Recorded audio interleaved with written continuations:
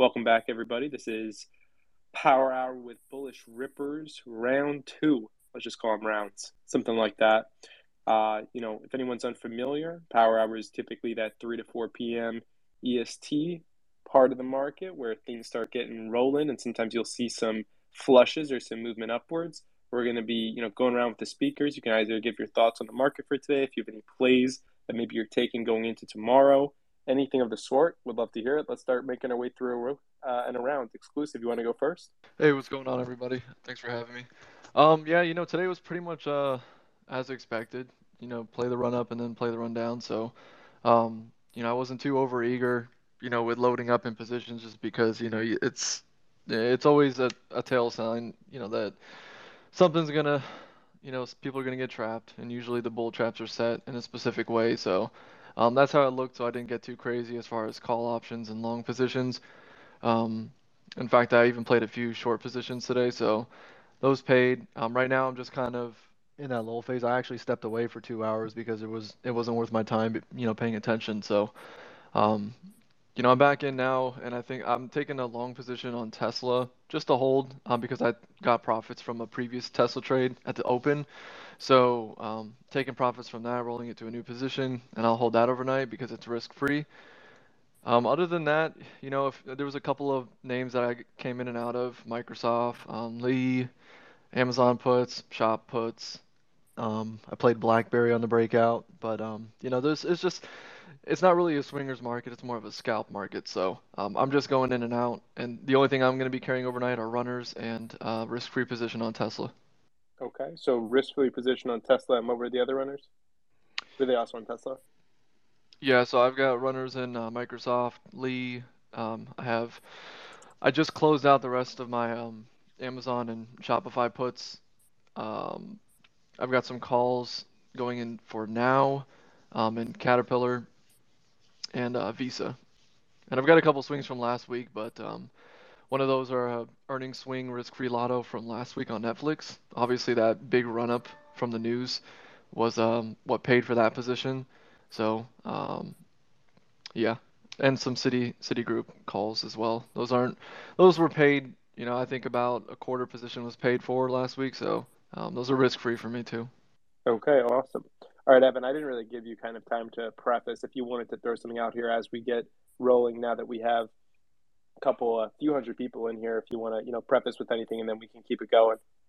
No, dude, going perfect so far. Just excited to get around the table. Make sure you're following Bullish Rippers, the Green Raccoon, for all these bunch of these spaces. We're gonna have four going this week, and that's gonna be a constant thing ongoing into the future. Make sure, as all of our speakers are speaking up here, you are following every single one of them. They are all top quality speakers, top quality accounts. They're saying some great stuff up here, and their feeds are going to be that much better. So make sure you're checking every single person up here as moving on, and I'll let us get right into it.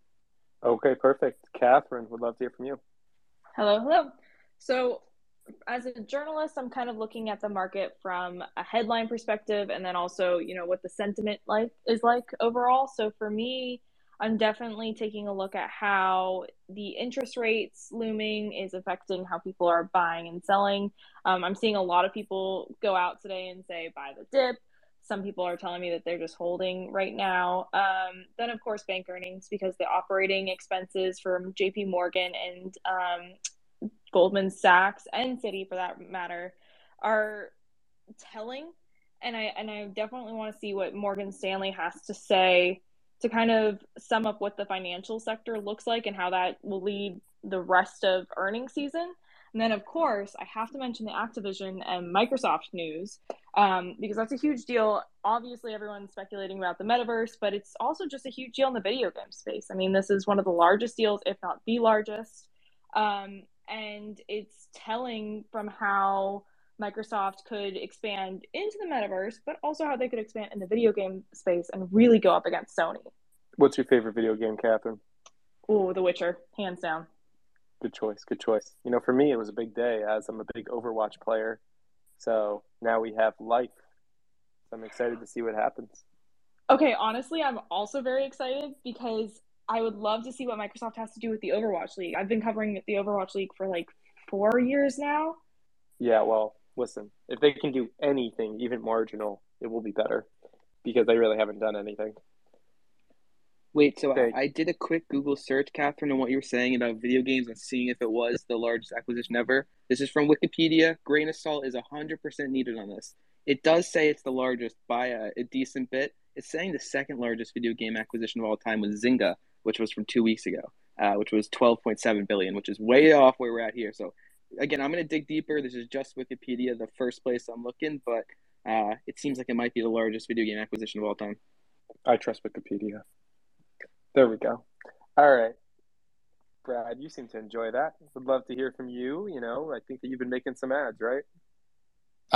So no accumulating existing positions, but I did start a position in PayPal, which is my first new position in almost a year. So pretty exciting day for me, I guess. I'm not ready to give the 20-minute lecture on why I think it's a good investment, which I don't think this is a good format for that anyway. But I'm happy to talk about it for a few minutes if you guys want me to. But yeah, Yes. Okay. So I told Twitter when I was going to do it that it was going to be a 3% initial cash infusion into the company. So 3% of my overall capital. I decided to make that 2.5, just a little bit more conservative, a little bit more leeway. Like some of the speakers were talking about, macro is extremely volatile and uncertain right now, and just want to go slow, kind of tiptoeing it into the name. But in terms of why I like it, and I'm thinking a lot of this information is not going to be new to a lot of people, but it really is the ubiquitous, along with Cash App, the ubiquitous piece of financial technology for connecting, transacting, verifying, and completing payments, and really bridging the integration gap between payment processors and the digital payment flow. So it enables this digital transformation of payments also, while really without creating this inherent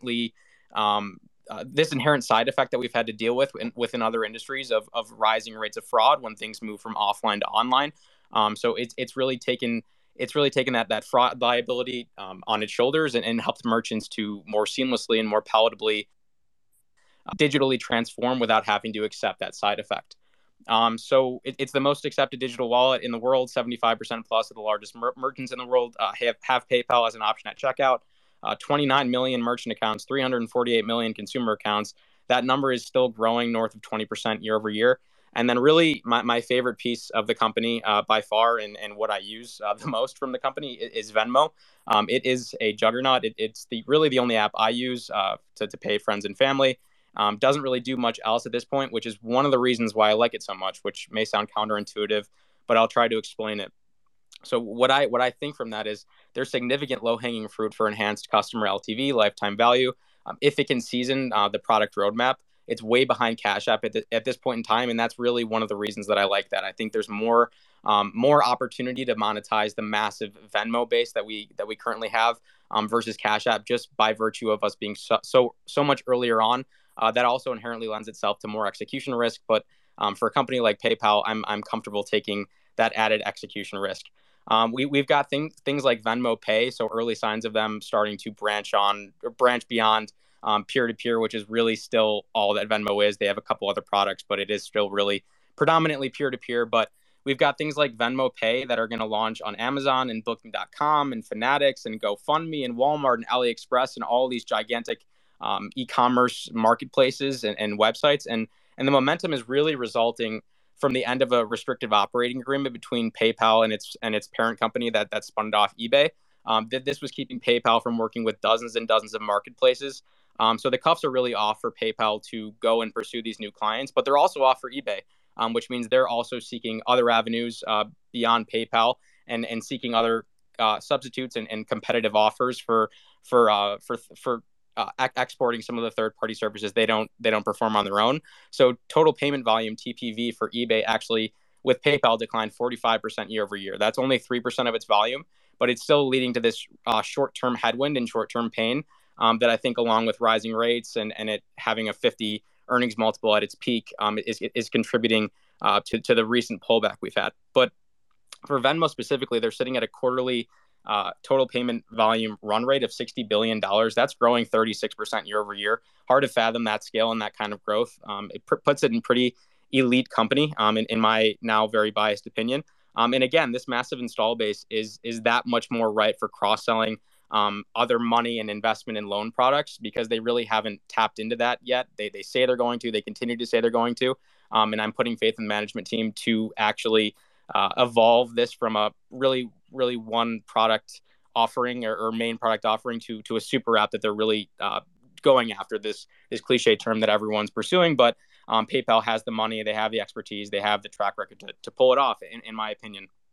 So they have a long way to go to get here, or to get to that super app status. But and the heavy spend that they're currently putting forth to develop this product roadmap is currently hitting margins.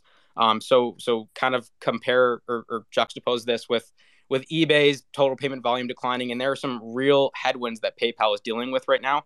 But one of the reasons that I like these headwinds so much, and it is because they are, in my opinion, temporary, and this spending that PayPal is making, in my opinion, is vital.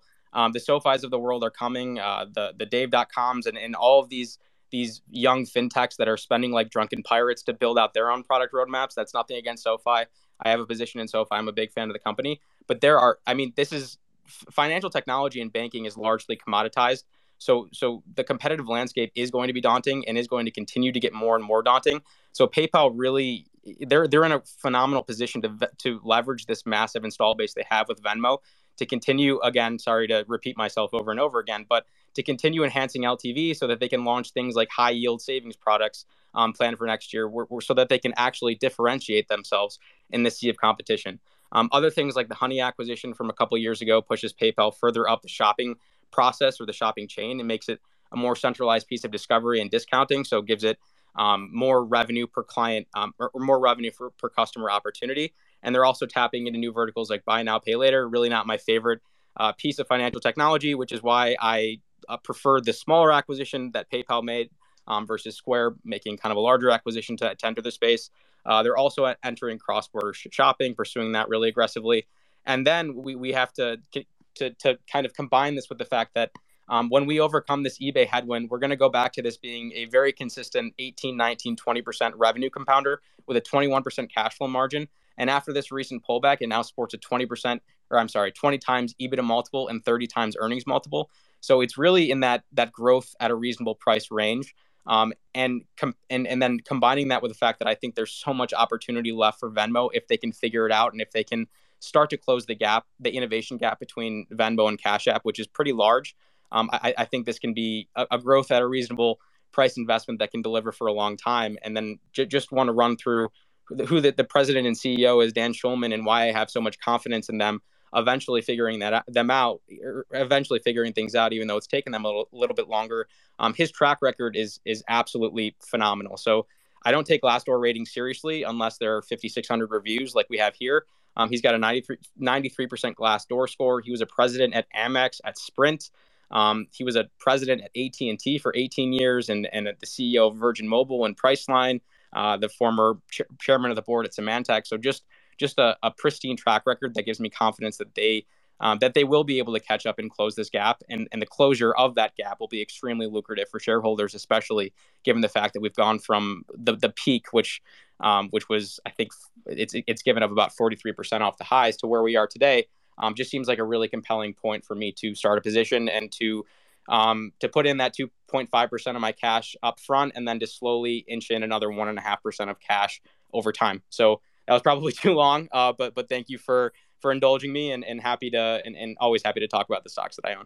Really good stuff there, as always, from Brad, with the experts on long-term investing that you will find on FinTwit, and is always clearly able to enunciate his bull or bear case in either scenario. Evan, do you have any follow-up questions on that?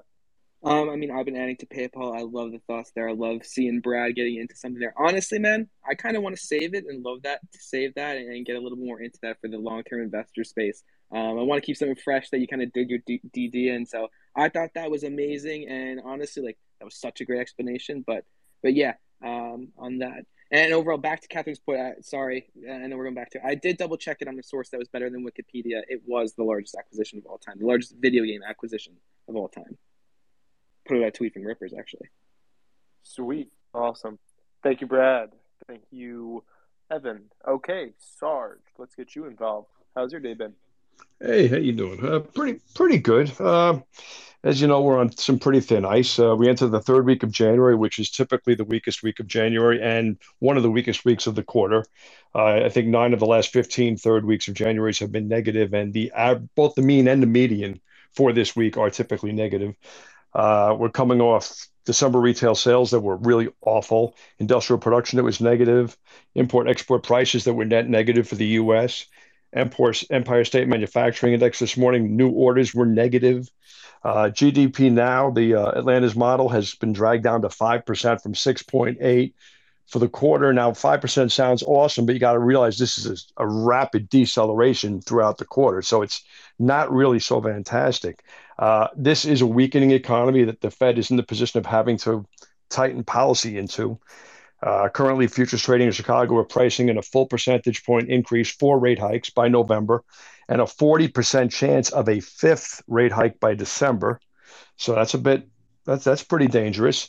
We've seen the yield curve move higher. The 10-year is paying 1.86% right now. It was paying 1.7% on Thursday. The 2 year is paying about 1.04% right now, up from 0.89% on Thursday, and the 3 month is paying about 15 basis points, up from 11 basis points over the same time frame, which means that the whole yield is moving. We're not in the danger of seeing any kind of flattening right now, but everything's going to cost a little more, and this is going to hurt real estate and a few other areas of the economy, while likely benefiting traditional bankers, while not the entire banking space. For that reason, I did add some JP Morgan on this incredible dip that they really got hit in the teeth here. I added some Disney last week on the Guggenheim downgrade. I did. I already established, but I maintained a long position in Microsoft based on Satya Nadella's move this morning with Activision Blizzard, because I really believe this CEO is one guy who is really always on his game and always ahead of the curve. And I love the way he almost always gets every segment of this business operating at or above capacity. Technically, the S&P 500 has broken contact with the 50-day. That's a negative. The NASDAQ composite is trading below the 200-day, which is really dangerous, but it has not yet broken contact. So if you get a rally tomorrow, you might be okay there. As far as short-term trades, I have a bearish setup going on in the options market in Lucid. I'm toying with taking profits tonight and not chancing losing those profits by tomorrow if it goes against me. I have a bullish equity in Bank of America for tomorrow because I expect it to act more like Wells Fargo on the numbers than I would on the way JP Morgan or Citi or Goldman acted, because it does rely more on traditional banking than those other names, and Wells Fargo is kind of the king of traditional banking. And just an interesting note, I tried the short DWAC today once it got above $87, and I could not get the borrow. So I thought that was interesting. Can you explain, people in the audience who aren't familiar with what that means? Well, when you short stock, you have to borrow it from somebody who owns it, and there are no shares available. So I was not able to get any. I am unable to short that stock because I can't borrow the shares. So pretty much everybody had the same idea, or nobody's allowing their shares to be borrowed, one or the other. I would imagine that maybe everybody had the same idea. Yeah, essentially, like a lot of people were trying to short at that moment, and there weren't any more shares available for Right. you to grab. Right. There's probably not a skillion. I didn't look up what the float is, but there's probably not a skillion shares of this stock. Let me see if I can just quickly tell you what the float. Not available. My server says the float is not available, so I can't tell you how big, how many. There's 30 million shares outstanding, but I don't know what the float is. So Stock Talk, we need that app ASAP. So anyway, I couldn't get the borrow in DWAX. I thought that would be, and it would have been a good short. It's down $2 from where I would have shorted it. So, oh well. Okay, awesome. Any other opportunities you're seeing for the rest of the week? I don't know. I'm not really sure how to play Netflix. It's getting its tail kicked. I don't. They're raising prices, which is the cool thing to do these days. But I think they're already overpriced relative to the competition. I don't find them that much a superior service, if at all, to the other streaming services. And quite frankly, I can subscribe to 4 or 5 services for the price of Netflix. So that's an internal household argument here at the Guilfoyle home, but I have to let that one go and keep subscribing. Yeah, listen, we can't argue with the significant others, right? Gotta take that one for the team. What they moved up their prices pretty substantially, right? Yeah, they're aggressive, and they did it last year too. So I mean, obviously they're feeling the burn a little more than everyone else. I think I mean, Disney has the cash flow machine behind them. As long as we get past COVID and stay past COVID, Apple has a cash flow machine behind them. Amazon has a cash flow machine behind them. These other streaming services, or at least a lot of them, Viacom, CBS, they have other areas where they make a ton of dough and they can subsidize losses for the short term in streaming. But really, Netflix has to either buy the stuff or make the stuff, and they don't have other businesses, so they feel it more than everyone else if people turn away from them or away from streaming. Perfect. Thank you, Sarge. Going to keep it rolling. Before we go over to Stock Talk, just for anybody that's listening, if you've been a regular on Twitter Spaces, you've probably heard my voice. I am Gav Blacksburg, and I run the Wolf Financial account, which you can see if you're co-hosting. This Bullish Rippers account is kind of becoming a love child of the perfect mix of spaces and tweets. You've got Evan, Stock Market News, up here also co-hosting, an amazing tweeter of all sorts of financial information, and he's putting a lot of the tweets that you see on this timeline, and then I'll be hosting spaces from this account in addition to him. So if you're not already following the Bullish Rippers account, but you are following ours, you'll definitely want to be following this one as well to catch the content that we'll be producing and speaking about from this account. Is there a calendar, Wolf? Is there some calendar where we can go to see all of this information? Gerg, were you about to ask that? That's my line, so you skip that. Just ignore whatever Brad said.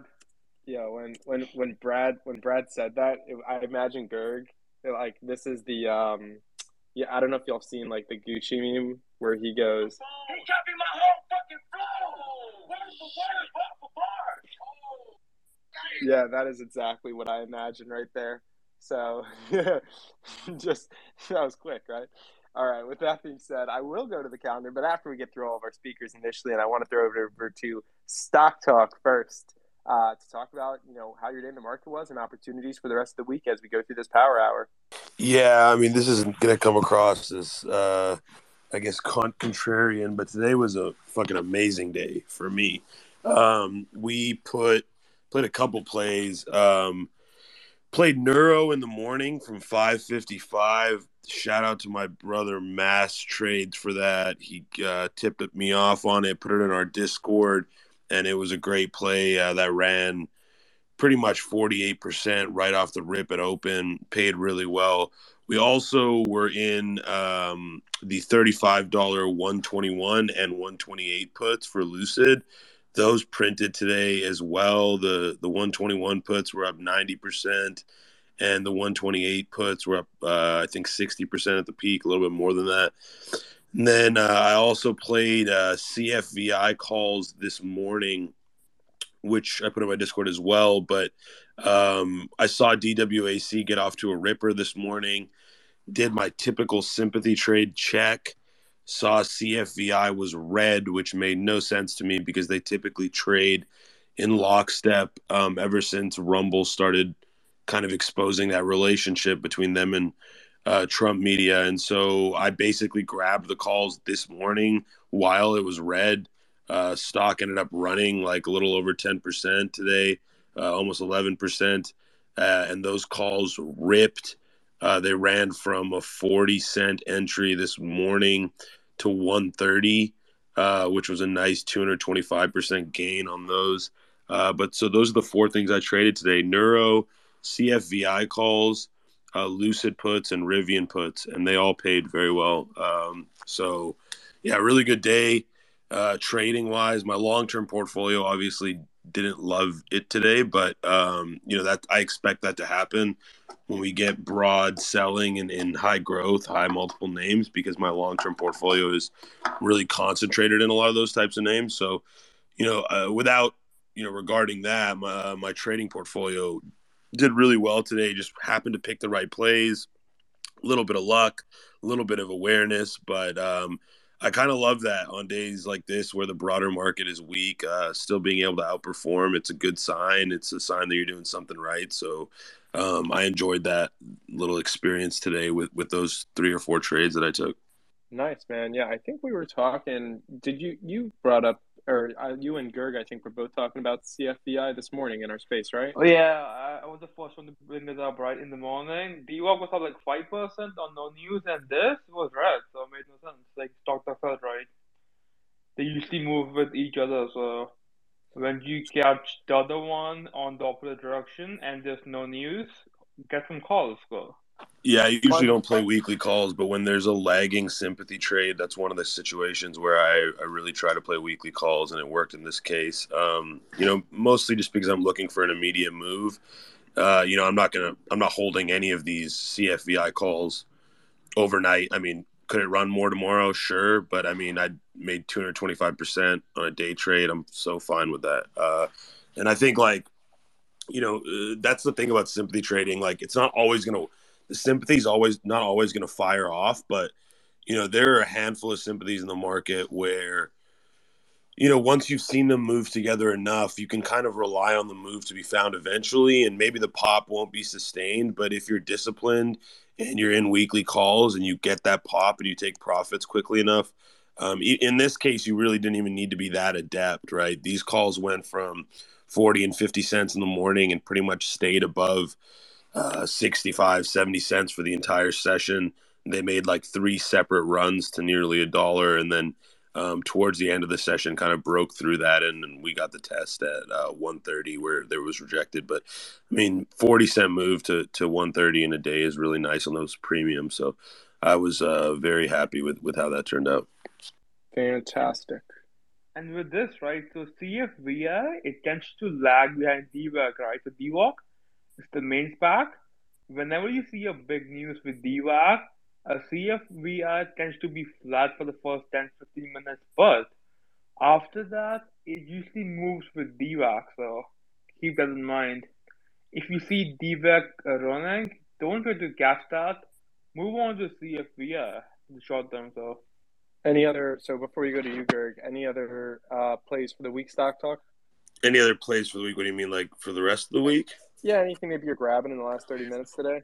No, I'm not in a rush to add anything at the close here. That's the one thing I try not to do when I have good days like this, is just throw away the profits at the end of the day, like chasing something for the next day.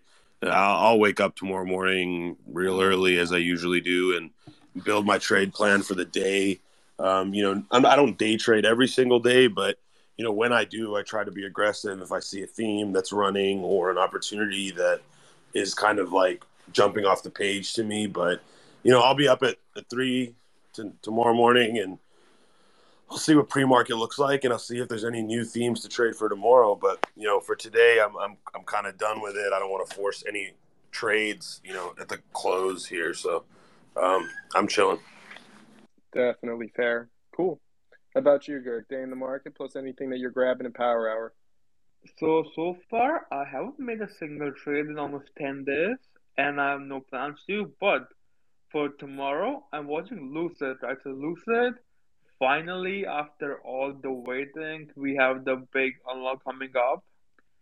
So let me go through the basics, right? I just shared the thread on that. So that's the share unlock. 70% of the shares of Lucid will go live tomorrow. So with that, the number you get is almost 1.2 billion. So the last time we saw a unlock like this, that was back in September. We only had 160 million shares going live, and the stock dropped almost 50% in 2 weeks. That was 150 million shares, and this one is 1.2 billion shares, almost 6 times the previous drop, and this is all in a single day. One more interesting thing, the float of Lucid will go up by 500% in one single day. And with that, right, so 62% of the shares go live tomorrow, and I think 61 of that is owned by the Saudi PIF, a public investment fund. So these guys just put in around a billion, and the billion that they invested in Lucid is worth over 30 billion now. So they had a healthy return of 3,000%. But I think at the end, they still maintain a 51% majority stake and control the company, but they end up selling 170 million shares. And with that, if they go on start to sell that, that should take them over a week at least. The good thing about this is they own more than 10%, right, of the company. And when you do that, you do fall within SEC whenever you buy or sell a big chunk. So whenever they start to sell, we will get to know. But if they try to dispose it off as quickly as possible, you will see large sell-off too. So if they start to sell, the stock will drop easily 10 to 130%. So, but the only downside with that is right, it's hard to borrow lucid. Almost no prime brokers have any shares left. Or even right now, right, most of your brokers that you guys use, even there, they don't have any shares left too. And I think in the morning you get around 500,000 shares around 4 or 5 a.m. in the morning. But people are paying almost an 80% ball rate on that. So the short trade might be a bit overcrowded already. And the put's expensive, right? The IV is anywhere between 160 to 450. Like this is very, very high for lucid. On average, it tends to be 120, 110, but it's almost 3x the average. So almost all big moves have been priced in, right? The best way to play this would have been to buy puts or buy calls a week back or even a month back. And even in the last week, right, IV is up almost 40%. So even if the stock went up and you had puts, you would have still made money due to the IV going up. And vice versa, right, with the calls. If you have the calls and the stock goes down and the IV jumps like it did last week, you would have still made some money. So the most logical and risk-adjusted return for this would be for you to sell the calls or puts right before the close to this. So the lockup goes into effect tomorrow, and if you don't see a big sell-off tomorrow, almost all of your puts will be down almost 60-70%. So if you are up, I would take profit because right now the profit is guaranteed and the IV is crazy, it's still spiking, right? So for you to get the best price on your puts, wait till I would say a couple more minutes, right? So sell them right before close. So same thing with earnings, right? If you buy puts or calls right before earnings or a big IV or a big implied move for let's say it could be a battery day right for Tesla, any major event. If you were to sell the calls or puts right before the close of the previous day, you would make the most amount of the money because that's the time IV is the highest, right? That's the time people want to buy it. So if you have lucid puts, selling them right before close would be the best bet. Certainly couldn't hurt to at least lock in a good amount of those profits, and that way, with what's left over, those runners, you're not able to lose any money. You don't let that trade turn red, and in this case, especially with options, you're not going to be able to set a stop loss right and into the open if it was to go up or if it wasn't to fall. Like you were saying with this crazy IV, you could see yourself lose all that money that you just made, but you didn't realize. So absolutely, exclusive. I think you taught me that lesson for sure right there. Take it off the table, let the profit run. Perhaps a little bit, especially if you have several contracts. Don't put yourself in a position to fail. Okay, yeah, exclusive. Yeah, man. I mean, that's the name of the game, especially in a day trader's market, which is pretty much what the market is lately. It's a race to who can make the quickest profit and then reduce your risk up front. So the longer you're in a trade, if you're wrong, you need to cut it quick. But if you're right, you leave it on. That's it. Absolutely. Cool. So we made our way first through everybody, kind of around. What's up, Gerg? We should talk about the new deal we had Talk about with the new what? Activision deal. So Activision, right? They had the buyout offer from Microsoft at $95 a share, if I'm not wrong, correct? But Yeah, there's so that's many right. ARB guys that are scared that the deal might not go through. It's almost back at $80. So you're making $15 a share, but the only downside is the deal might not be approved by antitrust authorities. And antitrust has acted against Microsoft a couple times. They almost have gotten through with all of the past acquisitions, but this one is the biggest one I'm pretty sure so far. So that's the only downside. And if you're confident the deal will go through, you can probably take this trade. What do you think, Evan? It's definitely a lot more interesting of a trade now that we're at like closer to 80 than we were at 90. It's still, maybe you play around with it and you do it. I don't know. When I saw the deal, my first thought was, wow, is Microsoft going to be able to get that done?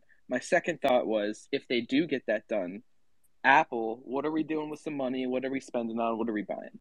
But so I think that this deal does mean a lot. And I mean, I look at Nvidia and ARM and see that there could be some problems going forward with it getting through. This isn't a trade I would take, honestly. Was I considering buying Activision before this move up? Yeah, probably, but we'll see what happens going forward. I wouldn't take it here, yeah. But Gerg, I think you might have missed the setup there. Got a bunch of spaces going on. Was hoping you could maybe ask how we find all of them. Yeah, so I have a problem. You guys have so many spaces every single day.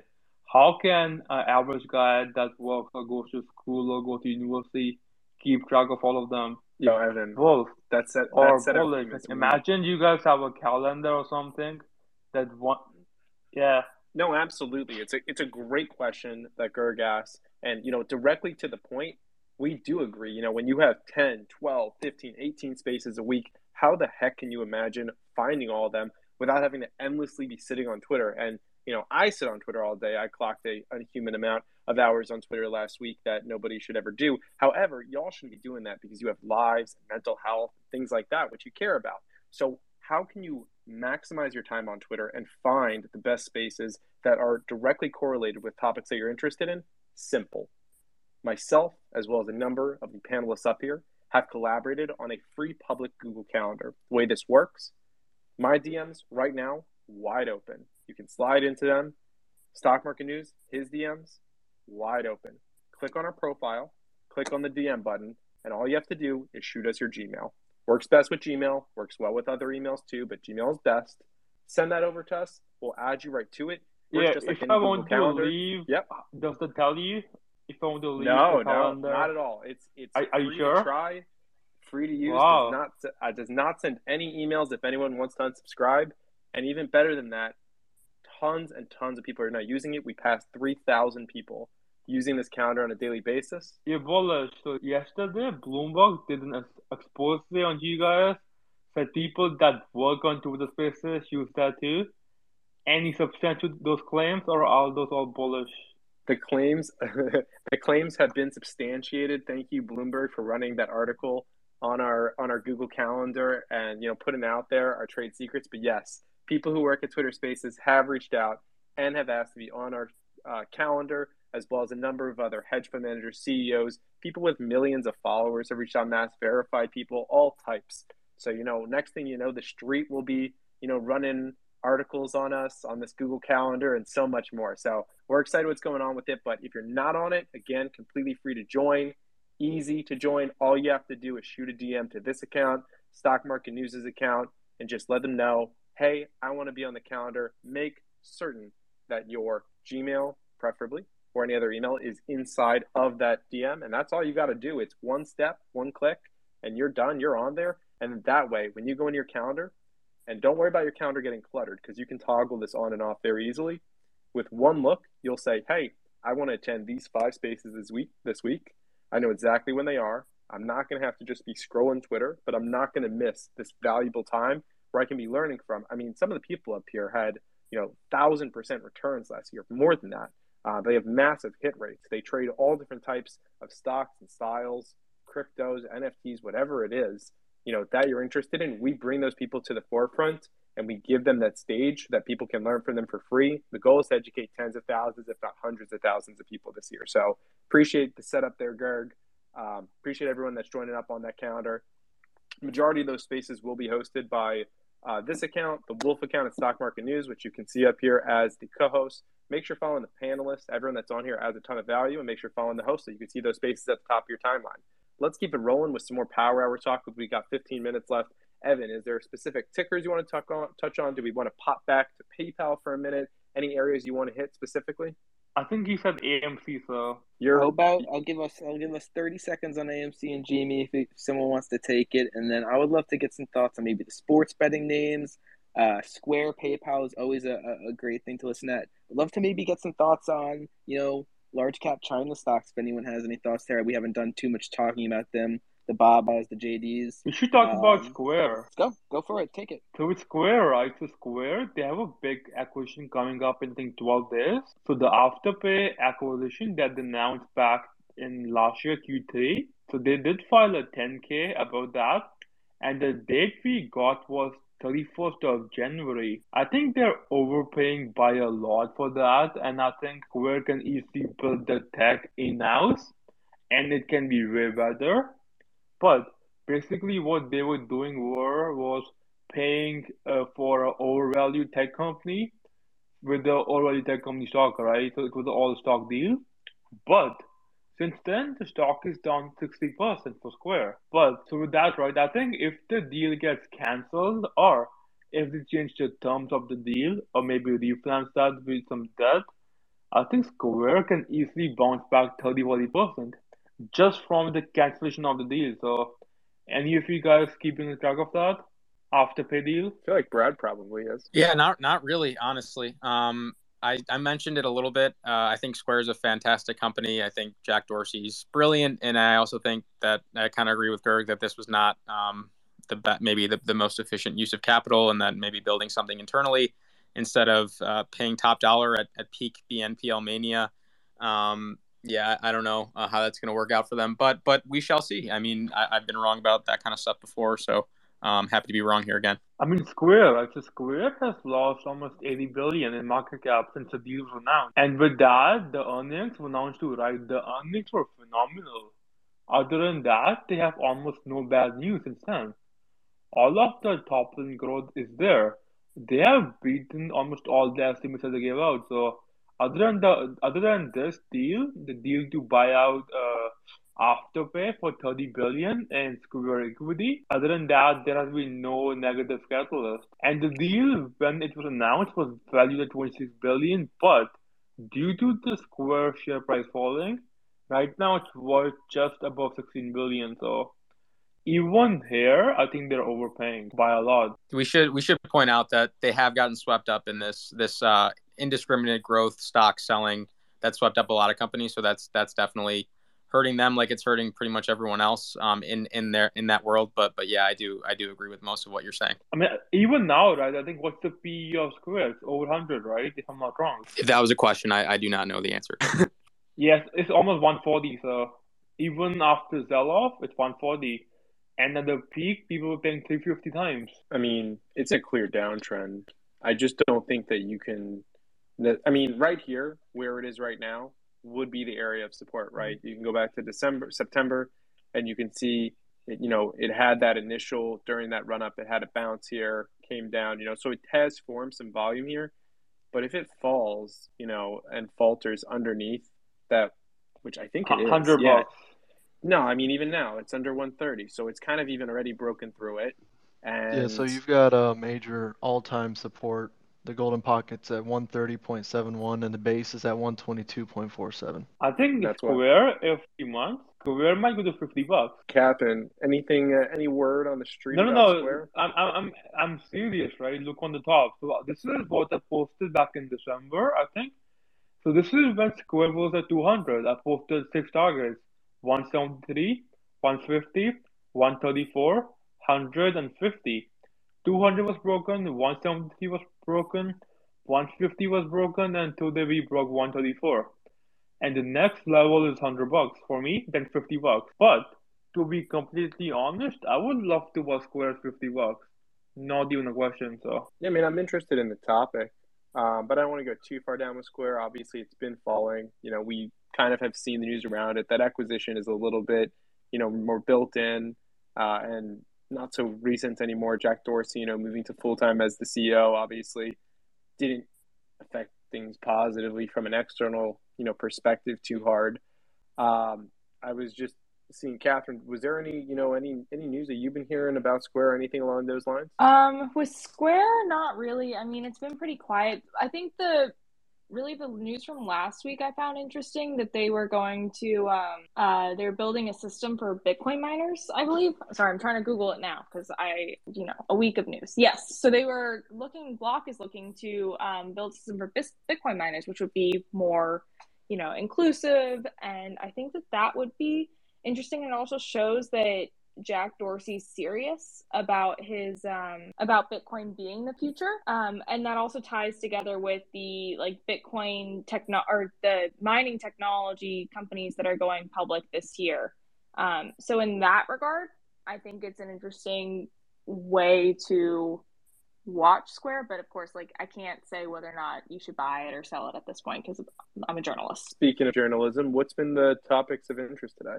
Aside from banks and Activision, I really like the story about the blank charging supplying General Motors. I feel like that is something that, especially Stock Talk, we talked about that so much on our Wednesday spaces. It kind of shows just how much these EV charging plays are going to come into focus.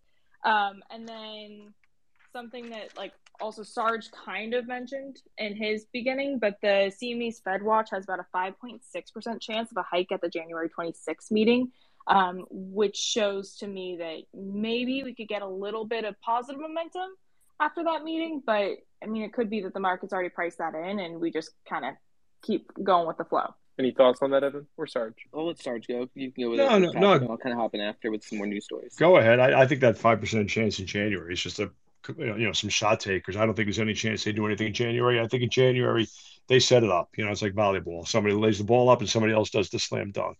So they're going to set it up in January. They're going to try to go for the slam dunk in March. But as I tried to mention earlier, the economy is not cooperating. And just take a look at this right here to underscore the point. Chessie is down 3.1% today. Union Pacific is down 3.1%. Norfolk and Southern is down 4.5%. The trains kind of tell you how the economy is doing. And Union Pacific reports on Thursday, Chessie reports on Thursday, and Norfolk and Southern reports next week. Norfolk and Southern is testing the 200-day SMA today. The other two are not quite that bad yet. But I think this is something to really keep an eye on as a harbinger of how the first quarter might go economically, coming off of a very weak ending to the fourth quarter. Uh, I'm thinking, because this is what I was doing while you guys were talking about, Square, because I'm not trading Square. I'm actually thinking about taking a shot from the long side on a couple of these rails going into these earnings, because I think they might be overdoing the sell side today, but it won't be a significant shot. It'll be a trade, not an investment. And I got totally away from what you asked me, but that's where my brain went. No, that was good. While we have about 7 minutes left till market close exclusive, would love to work you back in. Just kind of watching you in Discord. You take in any moves that you're comfortable sharing kind of towards the end of the day here? Yeah, man, and I think it's really important to reiterate, if you have a plan and you have a setup for an execution of an entry and an exit, and you have conviction in your trade, it does not matter what the market's doing. Because at the end of the day, market makers are going to force whatever stock price to whatever target they have, where they're going to load up. And I'm only going to make a trade if I make a trade because I want to make money, not because I want to lose it. So I know what my plan is. So if people are trying to make trades, especially in the last hour of the day, you need to be making a trade that you have a plan for. Don't just buy something because it looks attractive or there's relative strength or relative volume, because that can go against you really quickly. Specific trade wise, I mean, I'm honestly a little embarrassed to say, but I like DWAC here. I've been watching it. I pulled up one of the charts, up in the corner of my screen here, and I've just been watching it. So I mean, it held 85.10 like a champ. So, I took some short calls here just to scalp into the close, but it's extremely high risk, so it's not worth, sending an alert for it. So, implied volatility is off the charts. So interesting. So on DWAC, what is kind of your chart looking like? I mean, so in order to kind of know where the price in a stock is probably going to go, is to know where it's been. So, that's all technicals are, is studying previous price action, right? And psychology. So when I see DWAC at previous, weekly highs or monthly highs or monthly or weekly closes, that tells me that there's people waiting at those levels. And so today, that 74, it failed to break on the 13th. So people waited, and then when it came back up to that pivot again at 74, people unloaded once it reclaimed the VWAP. So it's simple. It's not, there's no rocket science as to why something's blowing up. It's just because it's building up. The accumulation is there, the volume divergences, it's all there. The MACD, the histogram is all positive leading up from the 6th of January. So it's not a difficult move to find or unearth. It's just paying attention to it and setting your alerts and waiting for your entry. That's it, nothing more. But again, it's a really fast-moving stock. So if you're not experienced in the market or with your broker, I don't recommend trading it. Yeah, that's actually a great point. I just went ahead and threw that anchored VWAP on from the highs. And yeah, I mean, it just literally exactly like you said 2 days ago, couldn't really get above it. And then today, right basically, I guess after it kind of opened, went right through it. Is that where you went in and took that position? Or did So the position I'm referring to was it was like right around 315, 316. So, obviously it was after we had the reversal from the very top where people were still buying, and obviously when it started reversing, people panicked. The people that bought the top versus, waiting for a pullback. Because when you see EMAs and MAs, even on shorter terms, that extended and far away in a high RSI, which means it's overbought, you have to be patient and wait for your entry. So, it's really just a matter of being patient. And, this is something we talked about yesterday on that space. Yeah, definitely. I mean, we were also looking at this a little earlier in the day. In the morning, I think we're just like watching some of the call flow coming in, and we were seeing that big, it was that big put that came in, right? Yeah, but Yeah, that was on the bid, right? So, but and it was bullish. yeah, 130 and a million, right, in the premium. That's what he told us. Yeah, exactly. That came in on the bid. There was 1.05 million on a And that 130 was in put. January, right? Next year. Yeah, January 2023 exactly. Should have seen that coming. I'm Let's actually gonna talk post about that chart real DraftKings quick. too. So DraftKings in the last 30 seconds, it hit a new low again. Any of you DraftKings bulls there? What'd you say?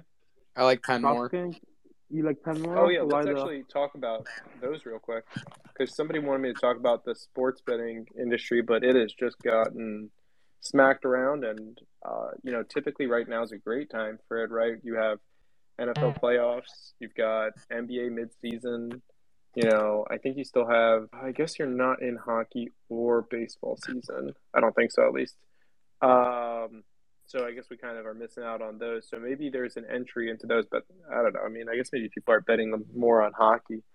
I don't know. Do people still watch baseball, Sarge? I love baseball, but I'm old. Young people don't like it. I love baseball. It's my I favorite mean, spectator you're not sport. young though.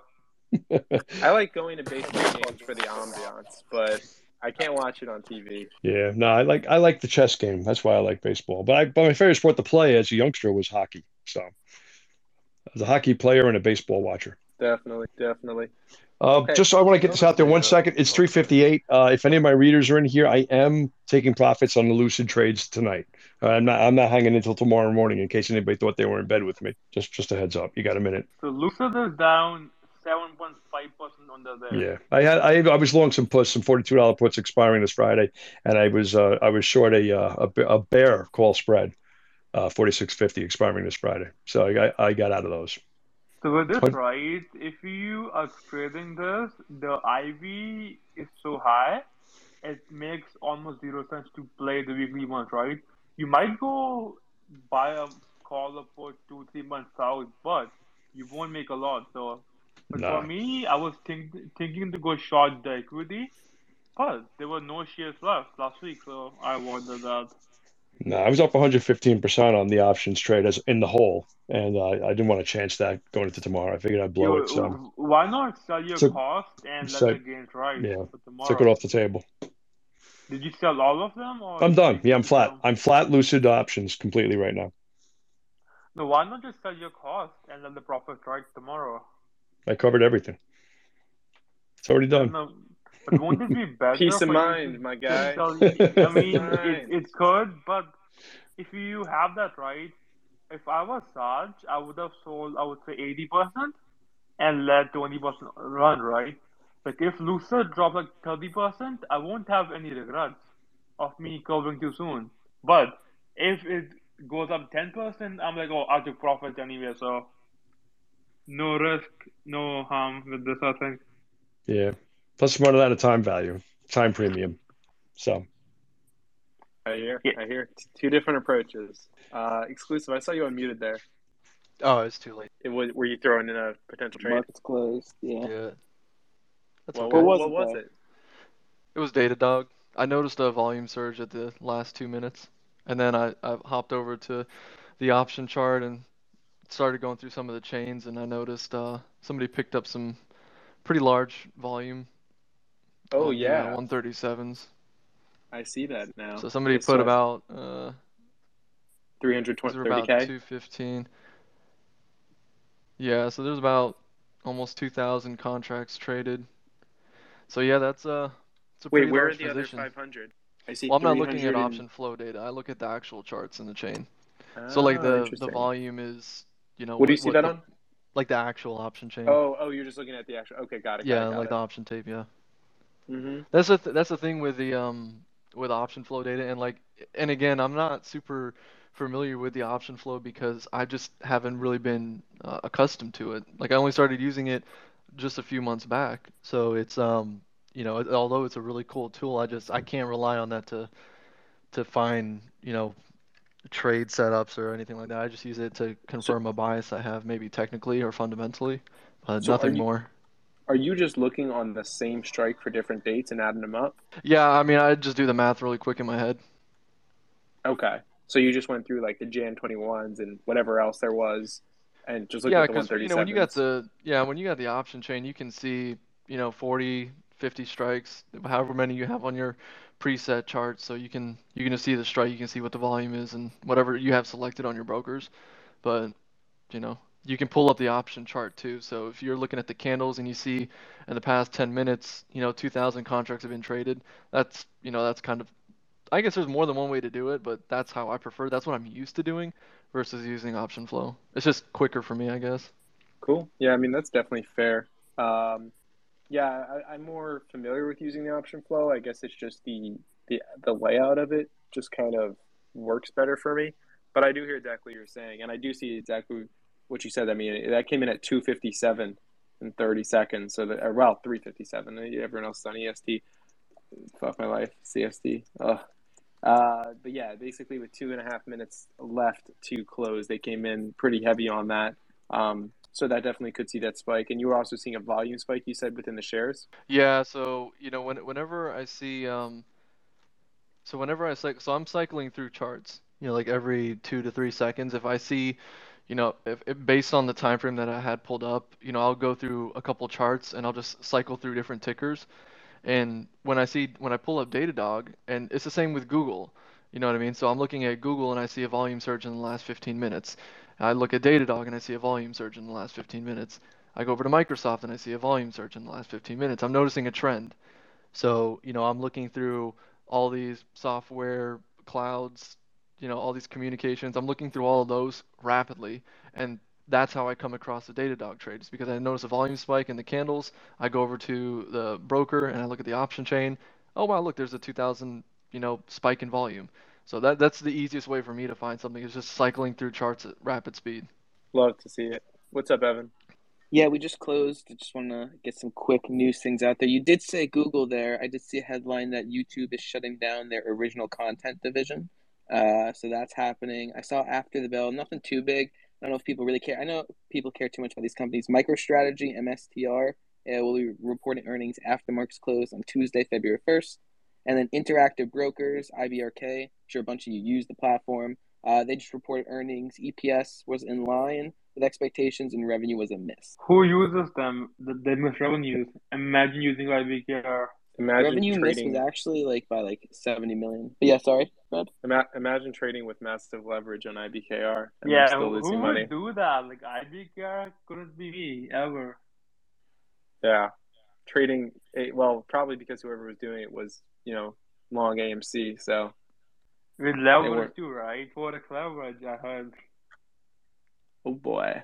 Okay. All right. So we ran through an hour of Power Hour today. I think it's time that we roll into. I mean, we can roll through one or two more topics and then some wrap up. Evan, do you have anything else planned? No, I do not. Actually, a couple of things just crossed. Peloton will be reporting earnings after the markets closed on Tuesday, February 8th. Gilead will be reporting earnings after the markets close on Tuesday, February 1st. But yeah, no, I am free. Actually, Starbucks announced they're going to be having their Q1 earnings report on Tuesday, February 1st after the markets close. That one's happening as well. But yeah, I am down to keep going as well. Actually, dude, I'm seeing a Ford just announced a meeting as well. That is going to be. I'll keep reading on that one, but yeah, I'm down to continue. Sorry. Didn't Well, yeah, I Citrix mean, I was get saying purchased today too? Say that again. Sorry. Sorry if I was interrupting, but I think Citrix got purchased today too by Elliott or someone like that, and taken private. So just another sign of the M&A train starting to roll again.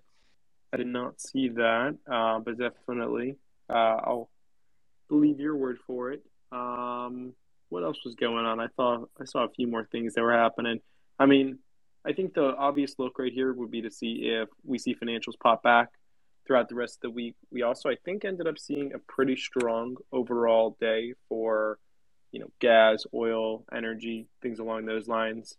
Pretty sure XLE, right? They finished with a pretty, they finished green. It actually ended up dipping during the middle of the day. I guess that sector was a little bit conflated. Gerg, do you see Gush ended up?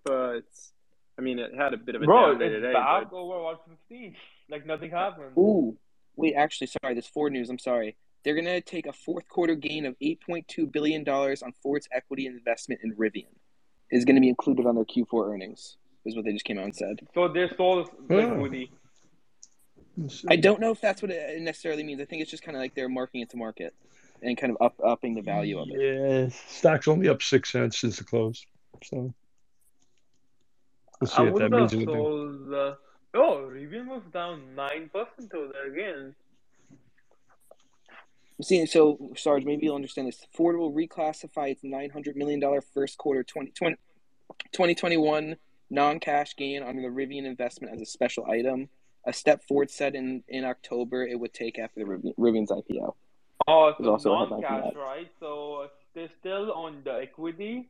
Yeah. It hasn't been exercised. The gain is there on paper, right?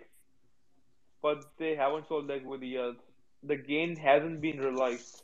Yeah, and it's probably worth a lot less now than it was during when they closed the quarter. So, yeah. overall, did we have, Evan? I know you usually put it out, like some of the biggest movers today. I need another 10 minutes on that one. This FinViz, unfortunately, I have not gotten to the premium yet, which if you do have it, you'll be able to see it around now, but it's 15 minutes after it close. Yeah. I'll check back in with that. But definitely, large cap overall got pretty killed today. Amazon, Tesla, Google, Microsoft, Apple, all finishing in the mega red. Netflix as well, and then some of the other stuff within. I mean, I guess all of entertainment really finished in the red pretty much. Financials, J.P. Morgan as well as BAC, WFC, Goldman Sachs, Morgan Stanley. Goldman Sachs finished.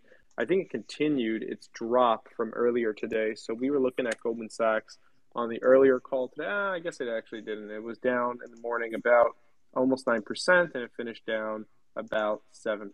So it didn't come down too far. So we'll see if there is any pop back from there. We're looking at it in different levels.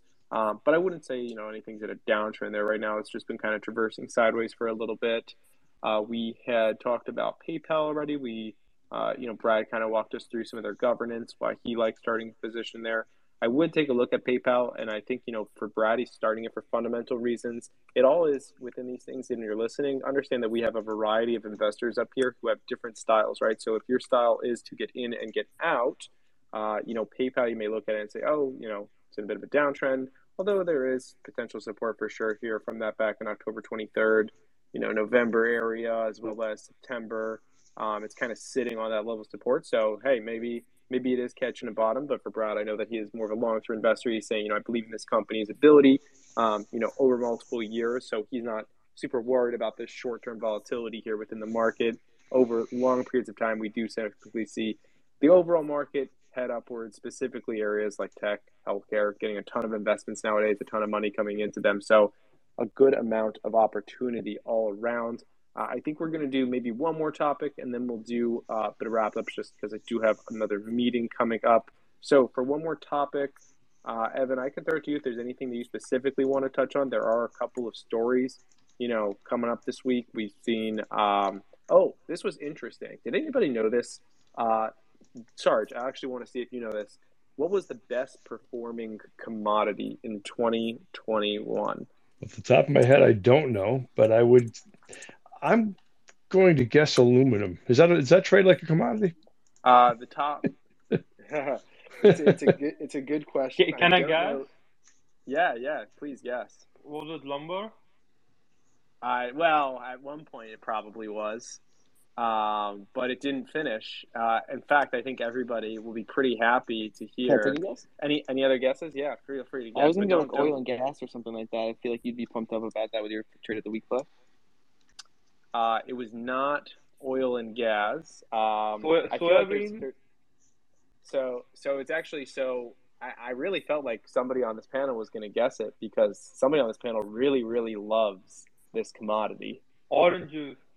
Uranium. No. Uranium. Okay. So number one was lithium. I thought Stockton was going to cut in here. Hit us with lithium, which had 477% performance. However, number five, which was actually pretty close to the other four that came in, was actually coffee. Coffee went up 78.44% in the price per pound in 2021. Where's rhodium? So, there you go. Somebody on Twitter is asking you about rhodium. Rhodium. Is rhodium on there? Is it listed? This is per market. No. This is per Business Insider. And it was lithium, ethanol, coal, oat, coffee were the top five. Then Did you say oats? Oats, yeah. Oats were Yeah, number oats was four. pretty good too last year. Up 90% per bushel. That's me loading up on Cheerios during the pandemic. And crude oil was number 10. So do you guys know what's the best one so far this year? The best one so far is our 56%. Tiers of retail traders. No, something else. Ethanol. So ethanol so far this year is up 60%, and it hasn't been half a month. Yeah. 60. 60%. Bruh. Nice. Look it up. Good. Ethanol. Sure. Just an FYI, TGNA is moving after hours. What's that? Tegna Incorporated. I also noticed DHR, Danaher Corporation. So it loaded up right at the golden pocket, the major golden pocket. So you saw like tremendous volume into the close as well. So that led me to set an alert for it to break back into the previous week close.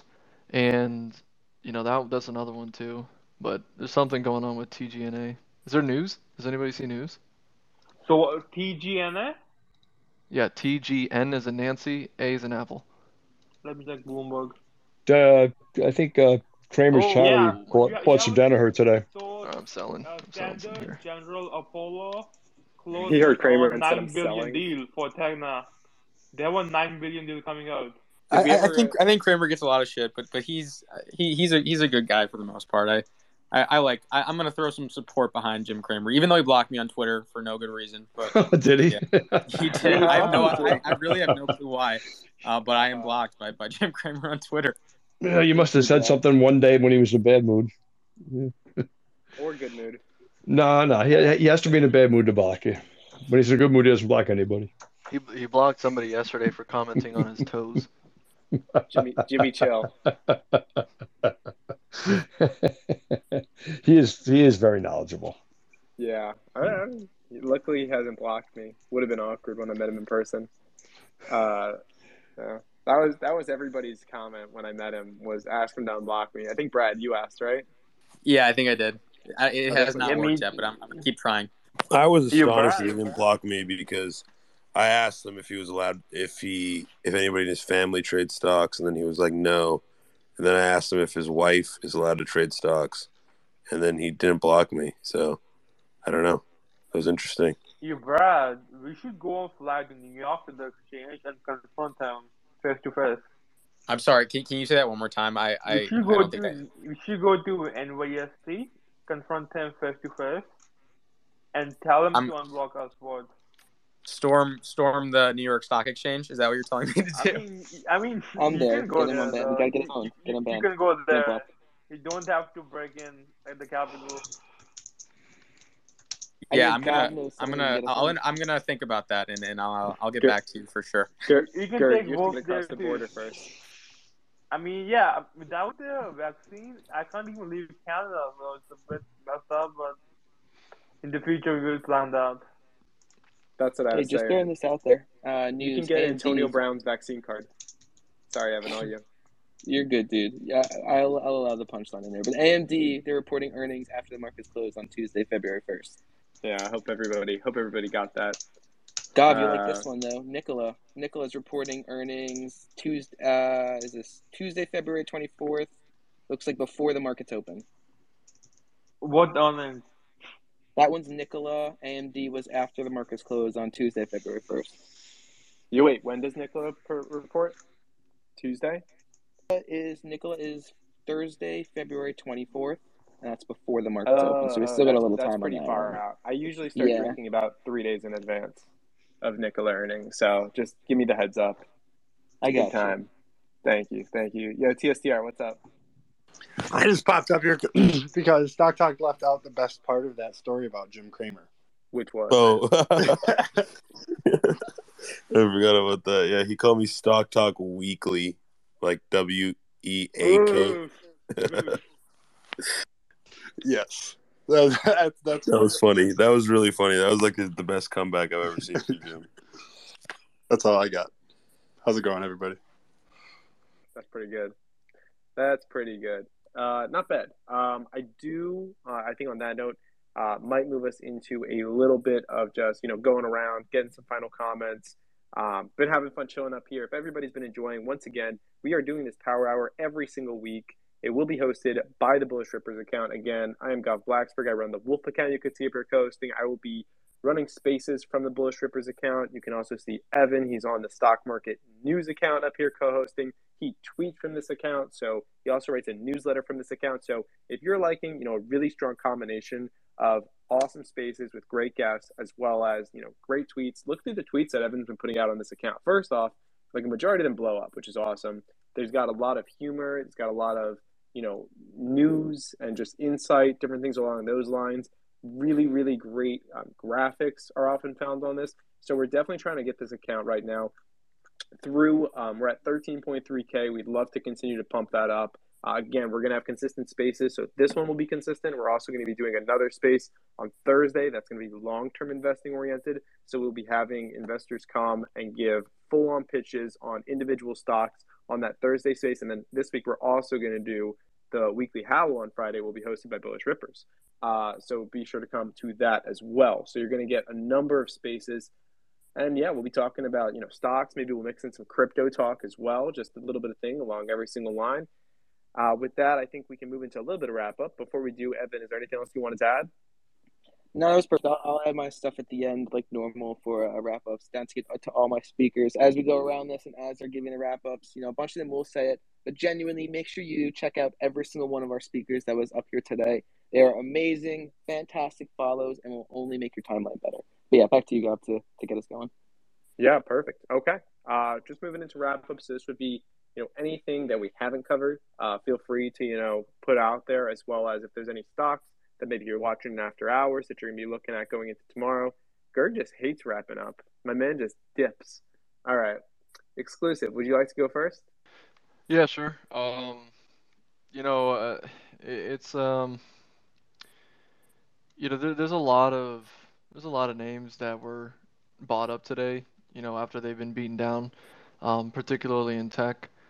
But when I see things like Facebook kind of being in like a pretty much a well-defined range all day, and then I look over at the volume and I'm watching it after hours, and I see over almost 2.5 million shares traded. So I know that there's still stuff shaping up, and it's not really cause to be bearish or bullish yet. It's still just reactionary for me. Because whenever that bigger move happens versus just it being complete chop suey action, that's when I'll be ready to size up versus just playing these short scalps. I'm not gonna say specific dollar amounts, but just smaller amounts versus bigger, larger amounts. But yeah, I remain optimistic on some of the plays I was calling out earlier that I'm in. And yeah, I'm just excited to see what happens in the rest of the week. There's some pretty decent earnings. I might actually play an earning lotto or two just because the action in the market hours is so boring. I might just throw some profit at some earning lottos and hopefully I catch one that explodes. So yeah, nothing really too crazy to go over.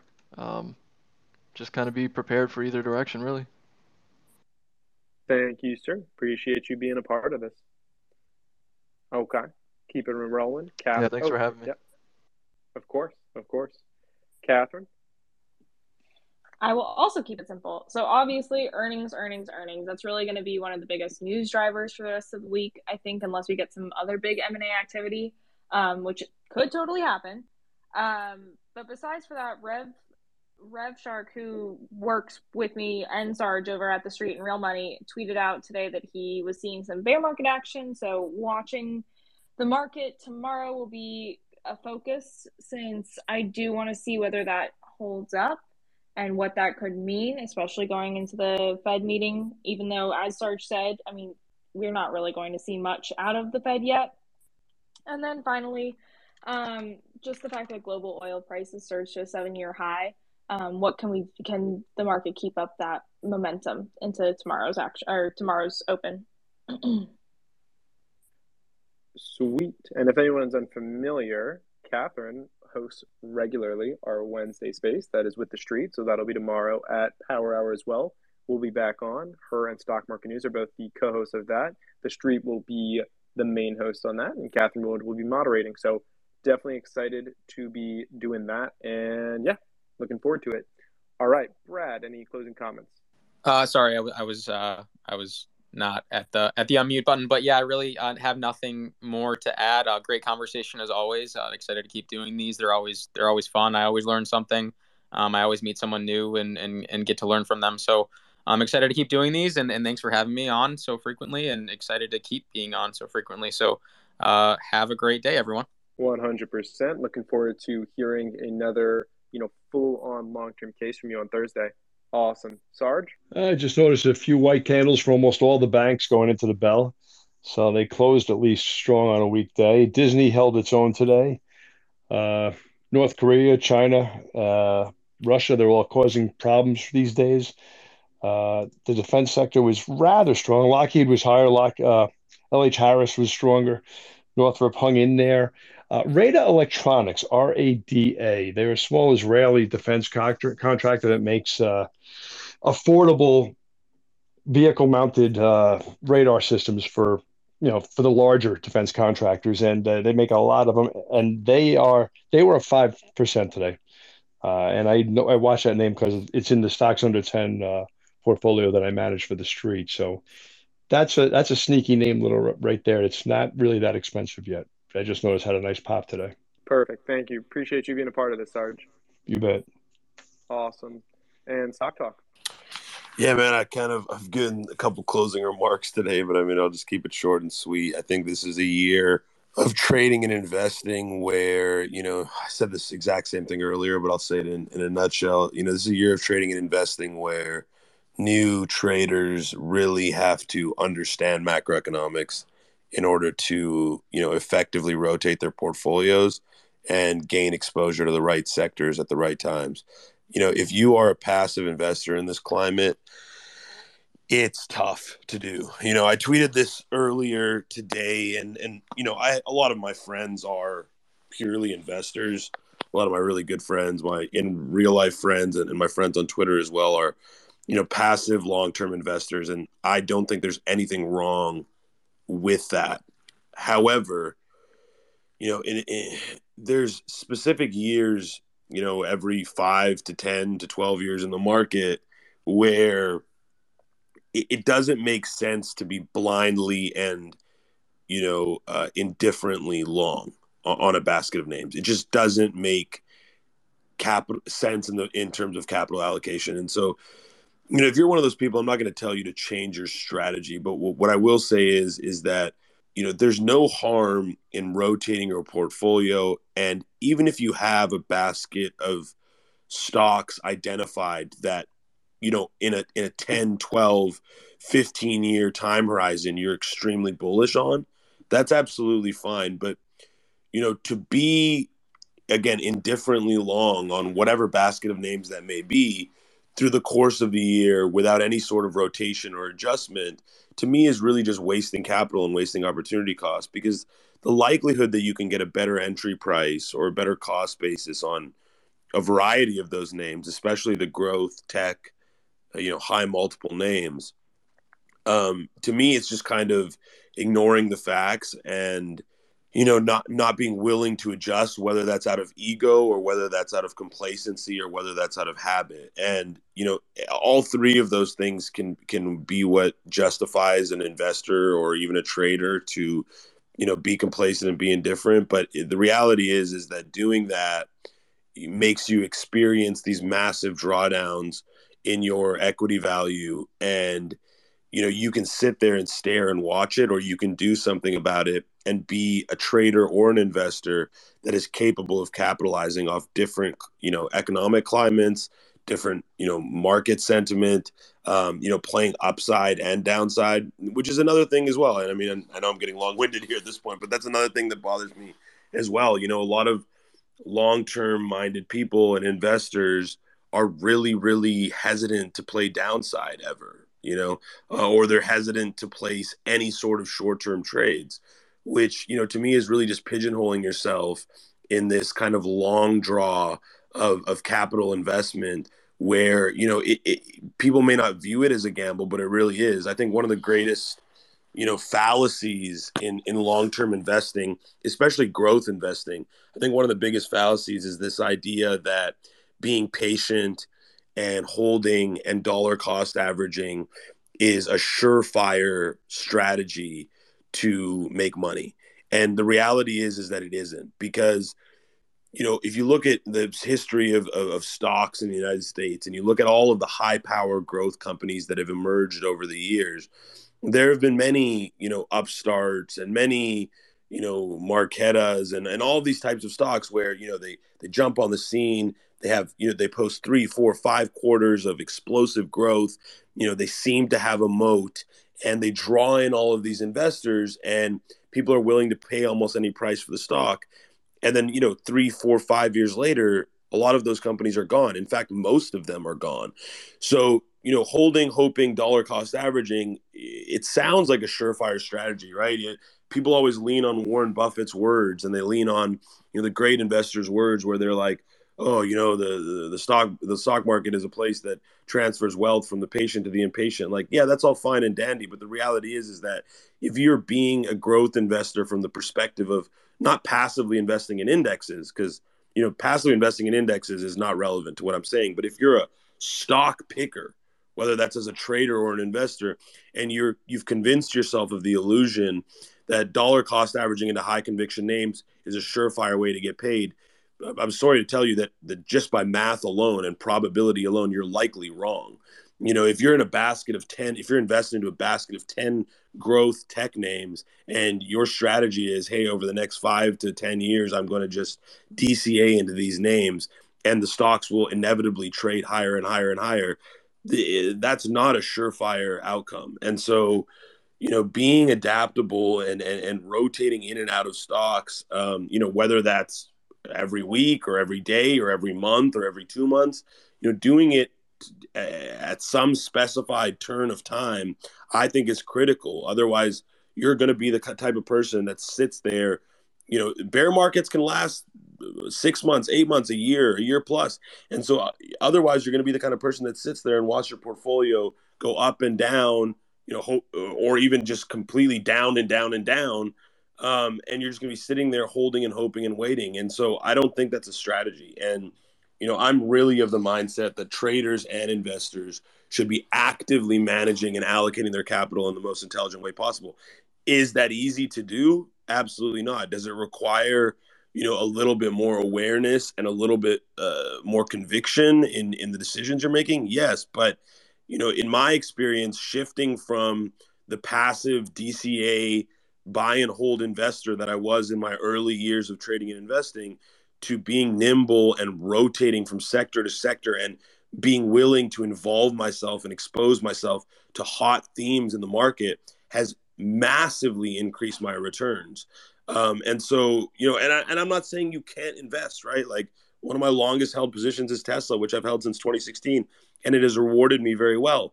But there were a dozen other positions that I owned in 2016 that if I had just held till now and dollar cost averaged into, I would be in a very bad predicament. And so understand that your ability to predict stocks and predict the outcomes of companies, to find companies that can sustain massive growth, can sustain their moats, can sustain changes in the competitive landscape, can sustain management prowess and execution prowess over years and years and years and years. That is a tall task. And you might be right on a few of them, right? You might find those opportunities, but the stocks, the Apples and the Amazons and the Teslas are, generational opportunities. They don't just come every day. And most of the high growth, high powered stocks that seem to have apparent moats, the vast majority of them, I would say 80+% of them, crumble and die. They're either delisted or they go bankrupt or any number of things. And so just be careful is the bottom line of what I'm saying, and be nimble and be willing to, move your portfolio around and adapt to the changing market climate. And if you don't understand how macroeconomics and Federal Reserve policy is impacting stocks, then educate yourself. It really doesn't take that long to learn about, treasury yields and to learn about interest rate hikes and learn about quantitative easing versus quantitative tightening. It doesn't take a long time to learn about these things. All the information is available for free. So educate yourself and stay nimble and always prioritize intelligent allocation of capital, because that is the only way that you will consistently outperform the market every single year. And I think that should be everybody's goal, whether you're an investor or a trader. Very well put. Hope everybody's taking those notes.